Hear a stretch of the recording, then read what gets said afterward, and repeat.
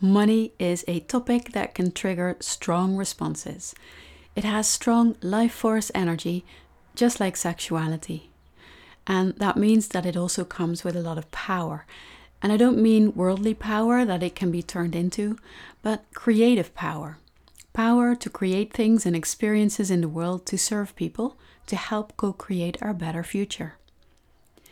There are many understandable reasons for having a tricky relationship with money, especially when you're someone who cares, someone who sees the harm that comes from an exploitative economic system, as someone who values the wisdom that spirituality can bring. It's not your fault, but it is ours to deal with. In this week's podcast episode, I help you explore how you can take full responsibility for all the creation power that you have. And as always, I'd love to hear your thoughts.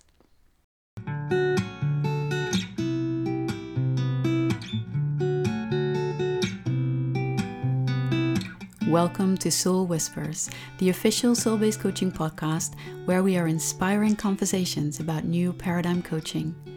I'm your host, Annemiek van Helsdingen, founder of the Academy for Soul-Based Coaching, where we've impacted the lives of thousands of coaches and clients. I love sharing insights and experiences that can make us all even better coaches, healers, therapists, and leaders in this time of rapid transition. You can expect new perspectives and rigorous new paradigm coaching practices, all rooted in yin-fueled wisdom. Enjoy!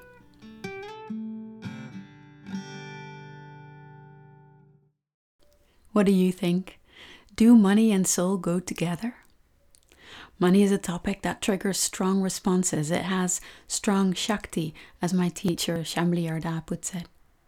Strong life force energy, just like sexuality. And both require a strong presence to yield positive outcomes beyond the right here, right now, just for me. And that strong presence is greatly helped by conscious practice and by educating ourselves, because both money and sex have powerful potential to positively help shape our lives and our world. They are deeply rooted in the fabric of our co-creative reality, and they can provide incredible power to your ability to bring into form, to manifest what you are here to do, what your soul is calling you to do. Are you interested? Exploring and maybe even resetting your relationship with money? On one level, it almost feels like a flippant question now that we are bombarded with messages about the rise of the cost of living and you see what your supermarket trip costs. And of course, that can bring extra fear or worry. The thing is that we live in unprecedented times, also when you look at it from an economic perspective. It's very hard to predict how things will evolve. Nobody really can at this point. And in a way that means that the stakes are even higher to bring conscious presence to the powerful creative energy that money is and is part of. Because we do have a choice even when life gets harder. Do I want to step further into conscious relationship? Or will I try to just kind of emotionally make do or hide in fear or denial? Now, of course, there are circumstances when all you can do is get through the day and no one can expect any more of you. But if you do have some spare capacity, this is a very valid question because you have a relationship with money whether you want to or not.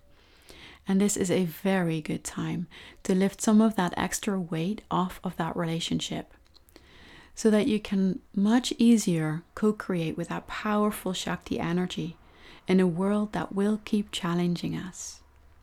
So let's dive in. There are many understandable reasons for having a tricky relationship with money, especially when you're someone who cares, someone who sees the harm that comes from an exploitative economic system, as someone who values the wisdom that spirituality can bring. So let's look at some of the dynamics that tend to make it tricky. First of all, for many people, and that is regardless of how much lives in their bank accounts, connecting with the thought of money actually triggers fear of there not being enough now or in the future, Money goes straight to our survival needs, both very practical and psychological. There are family stories around money, and maybe your own experiences too, that may have set deeply ingrained beliefs around the way that you're not worthy of money, or that it's just not possible for you to have access to it or receive the money that you might wish for.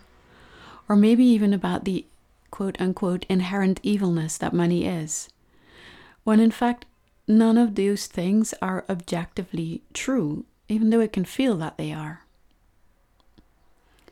Another layer of this is that the power of our desire has been stripped away, has been tuned down. We don't really allow ourselves to desire things with all our hearts and our ravenous bodies. We're supposed to be good people, pure, and the path to enlightenment or awakening often tells us to let go of our attachment to our desires. Or actually, desire is a very, very powerful force for creation and manifestation for good too. Now, another trickiness in that relationship with that archetypical energy of money can come from being aware of the shadows that play out in our late stage capitalist system and how it deals with the power of money. And you may not want anything to do with that. And that can be a little bit like throwing out the baby with the bathwater, and it can be even hard to distinguish what is what. Now, yet another layer is that when you're a woman, or when you're socialized as a woman, you also carry centuries and centuries of not being legally allowed or able to yield financial power. We were at the mercy of our fathers or our husbands, and that has only started to change during our grandmothers, or maybe our mothers' lifetimes. It really is not long ago, and even though our minds may not remember, our DNA most definitely does. And then on a very practical level, we are usually not trained or educated on how to handle money outside of our family home. So speaking for myself, I grew up with you have to save money and not spend more than you have, and always worry about there not being enough. And although the saving and spending part can be part of a sensible way to deal with money, it is far from the full picture. And I think it's about 4 years ago that I started to realize that in the actual factual ways of handling money, I felt illiterate. And I needed to gain more understanding of the inherent logic of money, like the inherent logic of gravity, right? Its laws and its systems, and how I did and didn't want to be part of that in a way that gives me personal power and influence to help serve the collective in the way that I believe will be of service. And, just because all of the things that I've mentioned so far are not enough yet, there is just one last one that I want to offer, and that is that spiritual traditions often come with vows of poverty, denouncing money for personal use or personal gain. And in short, they tell you that wanting nothing to do with money makes you a good person. Though in many cases that only goes for the followers and maybe not for the highest church officials or gurus. You may have even taken vows in this lifetime, or taken on ideas that you have now firmly ascribed to in this vein, or there might be remnants of vows that you've taken in past lives. So you can start to see how, when we look at this full picture, there's very good reason why a lot of people have this tricky relationship with money. And, one easy way to deal with it is to just go, well, I want nothing to do with it. But then we lose a lot. And I don't just mean material gain. Because when we start to think about this, who benefits from these dynamics? Right? Who gains? What do these dynamics serve on the whole? Because it's certainly not you. It's not the people that want to work towards more wholeness for all, or better access to resources for all, or combating the negative impact of economic efficiency thinking, or people who are interested in building more just and equitable societies on an earth where our children's children can thrive into the next 7 generations to come. And this is why I think that stepping into an empowered relationship with money is vital. Not because it's got to be all about me, but because this is an important part of your potential power. And you holding back because of fear or old stories, it does not serve you or anyone else. It does not serve your soul, your calling. And with where we stand in our world today, we need you and that what calls you. The medicine that can only come through you. And just realize how worrying about money takes up huge amount of bandwidth. So before we dive into how can we start to shift this, let's look at what is the power of money. Right? What is the power of having access to money in your life?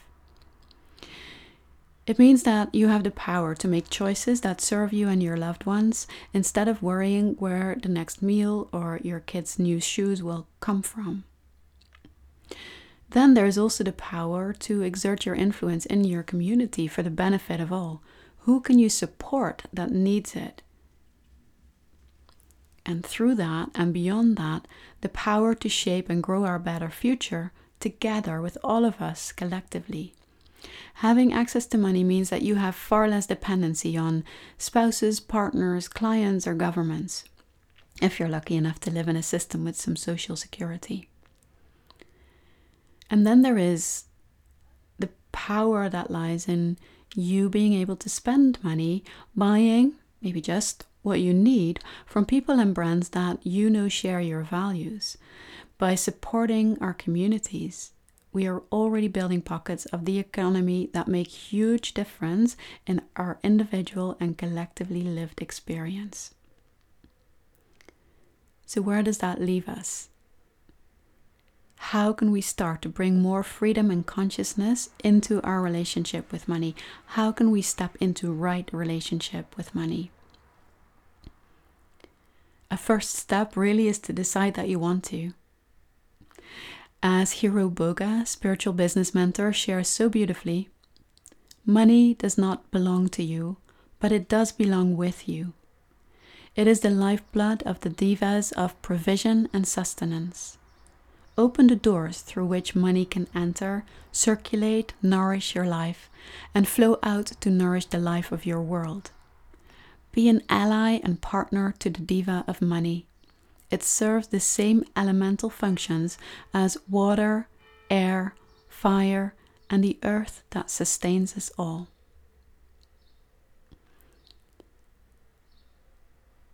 So do you?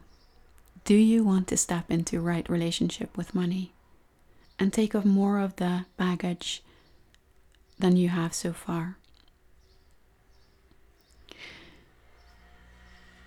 The next step then is to look at how your relationship with it is right now. And that's what this first money themed episode is all about. Helping you recognize what has been muddying the waters for you so that you can make a decision on what you would like to have happen with your relationship with money. How you can make it soul infused. And let me be very clear, there is no reason to analyze the shit out of this and find every single strand of where these stories are embedded in your system. Because that way we could, in some kind of bad movie endless therapy scenario, spend tons and tons of our precious life force energy sifting through the mud. In soul-based coaching, we know that there are much easier and more effective ways to start shifting their hold on you. And that's what I will be talking to you about in part 2. So for now, if you're ready to decide that yes, you want to lighten the load in your money relationship, here are some practices that will help you going. The first one is to write a letter to money. Now, if you were to write a letter to money, how would you address it? Dear money?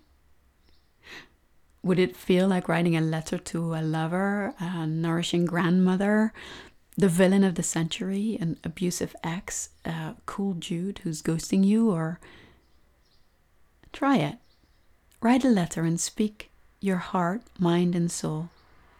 Tell it what you would like from it, with it, and see the dynamic reveal themselves that you're currently in. Open up a flow of communication and see where you can reclaim the sacredness of this relationship in your life. Not that money is sacred beyond anything else. Oh, no. On the contrary, money is sacred like air, like fire, like water and earth, and our fellow humans. Other things that you can start to do is incorporate small rituals in your life. That can be a beautiful confirmation and declaration of what you would like your relationship with money to be like. A small altar where you pay your respects. A little vase of like field flowers to celebrate your union. Now, practices like daily gratitude and witnessing and honoring your inflowing and outflowing money streams are also powerful ways to open those doors to more money circulating in your life. And of course, all of this in conjunction with you taking action towards inviting more money in. If you're self-employed, make offers, tell people about them, show people what your work can do for them, and learn to get better at that every cycle. When you're employed, you could ask for a raise. You'd actually be surprised how many men do so and succeed, and women often don't realize that they can. Or see if things, if there's things that you can sell, clothes you no longer wear, or finally put your art up on Etsy. All actions that bring you greater alignment with who you are. And this is the chop wood, carry water that we do to express what we are here to do. It's the heart pumping oxygen through our bodies so we get to live our full potential. We've covered a lot of ground in this episode, and we will be following up with a part 2 where we dive into soul-based coaching techniques to help you shift and heal your relationship with money. We hope this episode served you, and we'd love to hear your thoughts. If what we bring in this Soul Whispers podcast speaks to you, please follow us and consider giving us a 5-star rating in iTunes and a review. It really helps us to get in front of more people that would value the conversations. Thank you for listening, and until we meet again.